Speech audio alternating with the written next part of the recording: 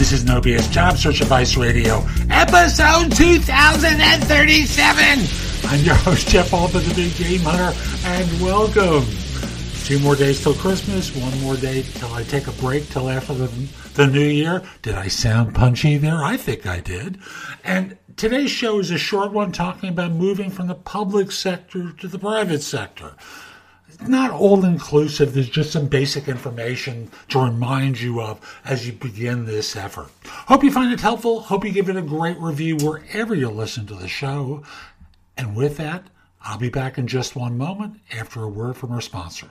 Today's show is brought to you by Fiverr.com. That's the word 5 with 2 R's after it.com. Fiverr is a site for freelance work. You can hire freelancers to do a variety of things for you. You can be a freelancer on it as well and experiment with the site to see whether what you want to be doing professionally outside of the rat race, outside of your full-time job, is viable. It's basically a site where they'll do the billing and collection for you and pay you once they've received the money. In addition, if you want to hire people like I do for book editing, transcriptions and such, very inexpensive, and I've had very good work for me. So again, it's Fiverr.com. You can use the link in the show notes. Frankly, you'll get a good deal from it if you do that. Now, let's get going. When you need mealtime inspiration, it's worth shopping Kroger, where you'll find over 30,000 mouth-watering choices that excite your inner foodie. And no matter what tasty choice you make, you'll enjoy our everyday low prices, plus extra ways to save, like digital coupons worth over $600 each week. You can also save up to $1 off per gallon at the pump with fuel points. More savings and more inspiring flavors make shopping Kroger worth it every time. Kroger, fresh for everyone. Fuel restrictions apply. One of my followers on LinkedIn, or one of my connections on LinkedIn, sent me a note. While I just read it. What would you suggest for someone getting out of the public sector as a means to get back into the private sector? Thank you, Randall.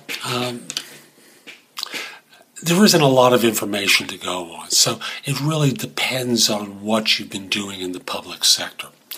Let me give you some generalized tips. Oh, by the way, not just what you've done in the public sector, but how long you've been out of the private sector.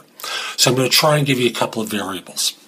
First of all, for someone who has only been out for a couple of years, you obviously have that history from the private sector.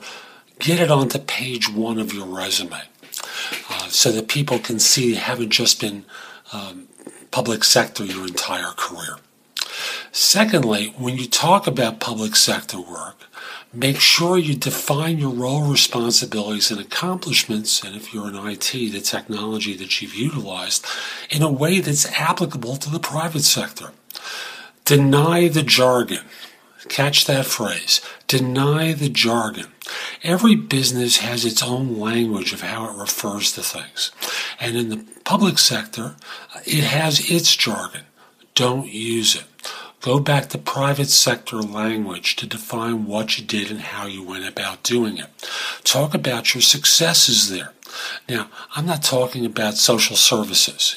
Again, I'm talking about administrative or leadership functionality that can be useful in the private sector.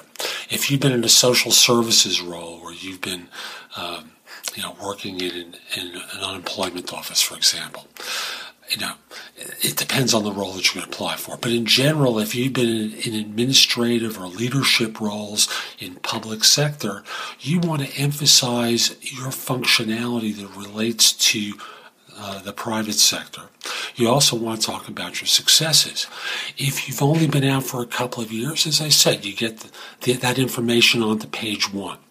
Now, if you've been out for a long time, it's hard. I'm not going to kid you. There's no magic bullet here. Not every firm is going to believe you or care.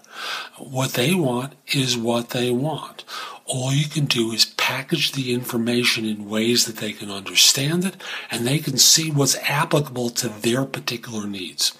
Again, from their standpoint, they don't care what you want. They care what their problem is and how you can help solve it. So you have to speak to that in both your resume and in the cover email that you send to them. So that's today's show. I hope you found it helpful. And if you did, here are a few more ways to get information and advice from me. First of all, visit my website, which is thebiggamehunter.us. Go to the blog. There's a lot there to help you.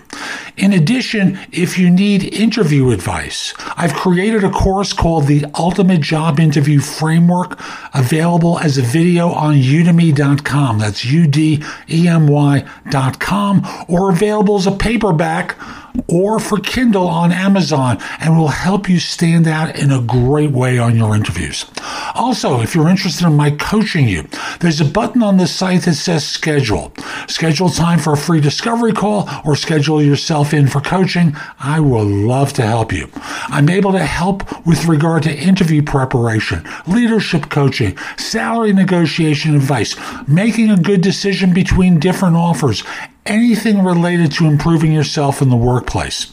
If you have questions for me, you can schedule 15 minutes with me at thebiggamehunter.us/live, or an even less expensive way is at thebiggamehunter.us/video answers, where you can leave a message for me and I'll respond with a 3 to 5 minute video.